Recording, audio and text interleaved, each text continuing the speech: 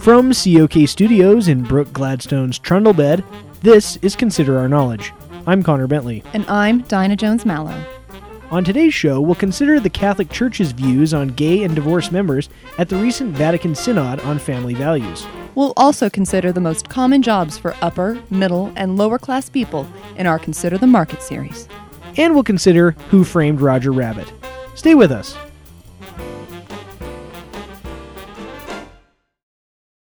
Support for Consider Our Knowledge comes from Thin is the New Thick, prison-grade toilet paper and facial tissue, from the makers of Soap on a Rope.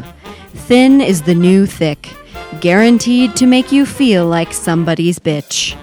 And PBN, now showing Ken Burns' The Roosevelts, Part 8, which focuses on lesser-known members of the family, like Bubba, Harpo, and Blue Ivy Roosevelt. Check local listings for showtimes. This is Consider Our Knowledge. I'm Connor Bentley. And I'm Dinah Jones-Mallow. The Catholic Church was set to make a landmark opening to gay members last week in the wake of Pope Francis's call for a more accepting and merciful church at a synod on family values. The church has since decided to scrap a message about gays, as well as one that would have signaled more acceptance of divorced church members. This indecision is being seen as a sign of deep division in the ranks of the bishops. Even though the text welcoming gay people and unmarried Catholics had been watered down in the final version that was voted on, it was still met with resistance from conservative bishops. Here to discuss the implications of all of this are LGBT correspondent Trevin Motley and international reporter Cordell Nutbrock, who has been covering the synod in Vatican City. Cordell, I'd like to start with you. What's the mood been like among the bishops there? Well, it's been very frosty, Connor.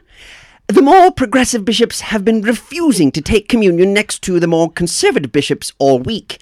And I'm being told that one of the conservative bishops whipped a more liberal bishop in the buttocks with his rosary beads when they were changing in the cardinal's locker room. I see. So was there more opposition to opening up to gay members or divorced members among the bishops? I'd have to say it was about equal. Both groups were ranked as very likely to go to hell on a questionnaire that bishops filled out at the synod. Also ranked as very likely were men with long hair, people who masturbate, and women who put career before family. Cordell, was there any language in support of gay and divorced members in their final report? Sadly, no. The final version of the report was completely devoid of any modern stances for those two groups. However, Rome did see some pro-gay movement from Mayor Ignazio Marino, who defied a law against gay marriage in the country by registering 16 same-sex marriages celebrated abroad. Well, that's something. Quite! Perhaps that kind of external pressure will force the Vatican to re-examine this issue at a later date. Italy has been making moves towards support of gay marriage, as marriages have already been recognized in several Italian municipalities, including Milan and Bologna. Big deal. Milan is one of the gayest cities in the world. Not recognizing gay marriages there would be like not recognizing them on Castro Street in San Francisco. That's a great opportunity to bring in our LGBT correspondent, Trevin Motley. Trevin, you're obviously not very impressed by what's happening in Italy. No, I'm not. It was very disappointing that the Catholic Church went from being somewhat open-minded about gays to not at all in the span of a week. It's really very sad. I agree, Trevin, but I was frankly not very surprised about how it played out. It seems like Pope Francis has been out in front trying to bring his church forward, but he's still fighting an uphill battle with all these conservative bishops and cardinals. Yeah, that's probably true, but it's hard to not expect more when gay marriage is legal in so many places here in the U.S. It's legal in Utah, for crying out loud. Utah. Utah. So you're saying you expected more? Yes, I am, Dinah. Why is it such a big deal if some gay people and divorced moms want to come and have communion? It's just a crappy little wafer and some cheap wine. Half the gays that would go to a Catholic mass are probably going to show up a little buzzed on sangria made from that same crappy wine. Just get over it already. Now, it's pretty impressive that the Catholic Church is even discussing these things at all. Agreed. Pope Francis has definitely shifted the attitudes of the church. Maybe I'm just getting tired of waiting, but I won't be impressed until the Pope marries a horde of gay men and women in Vatican City with Melissa Etheridge and George Michael playing Wake Me Up Before You Go Go, which is the gayest song ever written, in case you were wondering. Good to know. That was international reporter Cordell Nutbrock and LGBT correspondent Trevin Motley.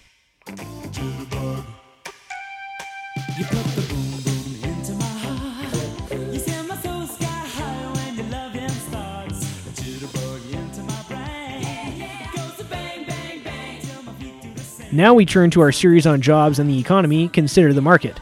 Our handsome financial reporter, Chris Rydell, filed this report on jobs in America. Income inequality is a growing issue in the United States.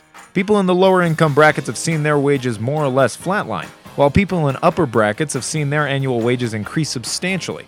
On my show, Stocks and Things, we investigated what jobs people in various income levels have to see if it falls in line with our preconceived notions. Some results were surprising, while others were not. For example, doctors were in the top 10 for most common jobs in the upper tiers. Number 1, in fact, for the $207,000 a year category. Cashiers, laborers, and retail sales clerks, meanwhile, were very prevalent in all the lower income categories. The breakdown is pretty standard. Dr. Sandra Paulson is an economist who helped us create our job matrix. The jobs at the top are what you would expect. Doctors, lawyers, financial planners, billionaire playboy philanthropists, railroad and oil barons, trust fund babies. It's typical. What about the middle part of the bracket? Ah, well, this is where things get a little more interesting. The middle section, from about $72,000 a year down to $50,000 a year, has a large variety of jobs. Nurses, teachers, software developers, porno actors, sales supervisors, and police officers are just a few in this window. Anything interesting that jumped out at you? Yes, a few things. I noticed that police were at number 9 in the high end, making between $72,000 and $100,000 a year, which was more than I expected. Well, it's nice to see that we pay our law enforcement well, since they risk their lives to protect us. Yes, it is, Chris, but corrupt police officers were up a level from that at around $150,000 a year. Same with corrupt public officials at $175,000, and corrupt school superintendents topped out at around $195,000. That will also obviously bump you up into a higher tax bracket as well. Not if you're doing it right. Fair point. What kinds of things stood out in the low end, say below $40,000 a year? Lots of digging. Ditch diggers, well diggers, hazardous waste hole diggers are all in that $30,000 to $40,000 area. Gold diggers were up a few levels from that, however. I see. What about truck drivers? Because they seem to be all over the map. They are. Truck drivers are as high as $80,000 a year and as low as $20,000. It all depends on what kind of truck you drive. Budweiser trucks, big money. O'Doul's trucks, almost $50,000 less in annual salary. Well, makes sense. Where do public radio hosts fall on that matrix? I'm just curious. The very bottom in the $0 to $12,000 category. Right there with day laborers, servers, public television hosts, part-time drug mules, and those guys that sell oranges on the freeway on-ramps. Oh, that's disappointing. I'm sure it is. You might want to consider some other form of employment. A Panda Express cashier position or a strip club bartender job would basically double your salary. Well, you've given me something to think about. Thank you, Dr. Paulson. Thank you. For Consider the Market, I'm Chris Rydell.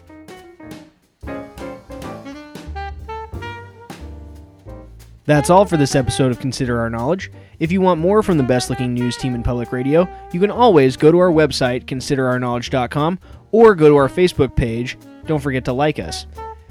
You can also follow us on Twitter at ConsiderOurKnow, and you can subscribe to our show at iTunes and at Stitcher Radio at Stitcher.com. And don't forget, you can also donate to Consider Our Knowledge now, so please go to our website and click the Support COK button. You don't want to be one of the last people on the COK bandwagon. Thanks so much for listening. I'm Connor Bentley.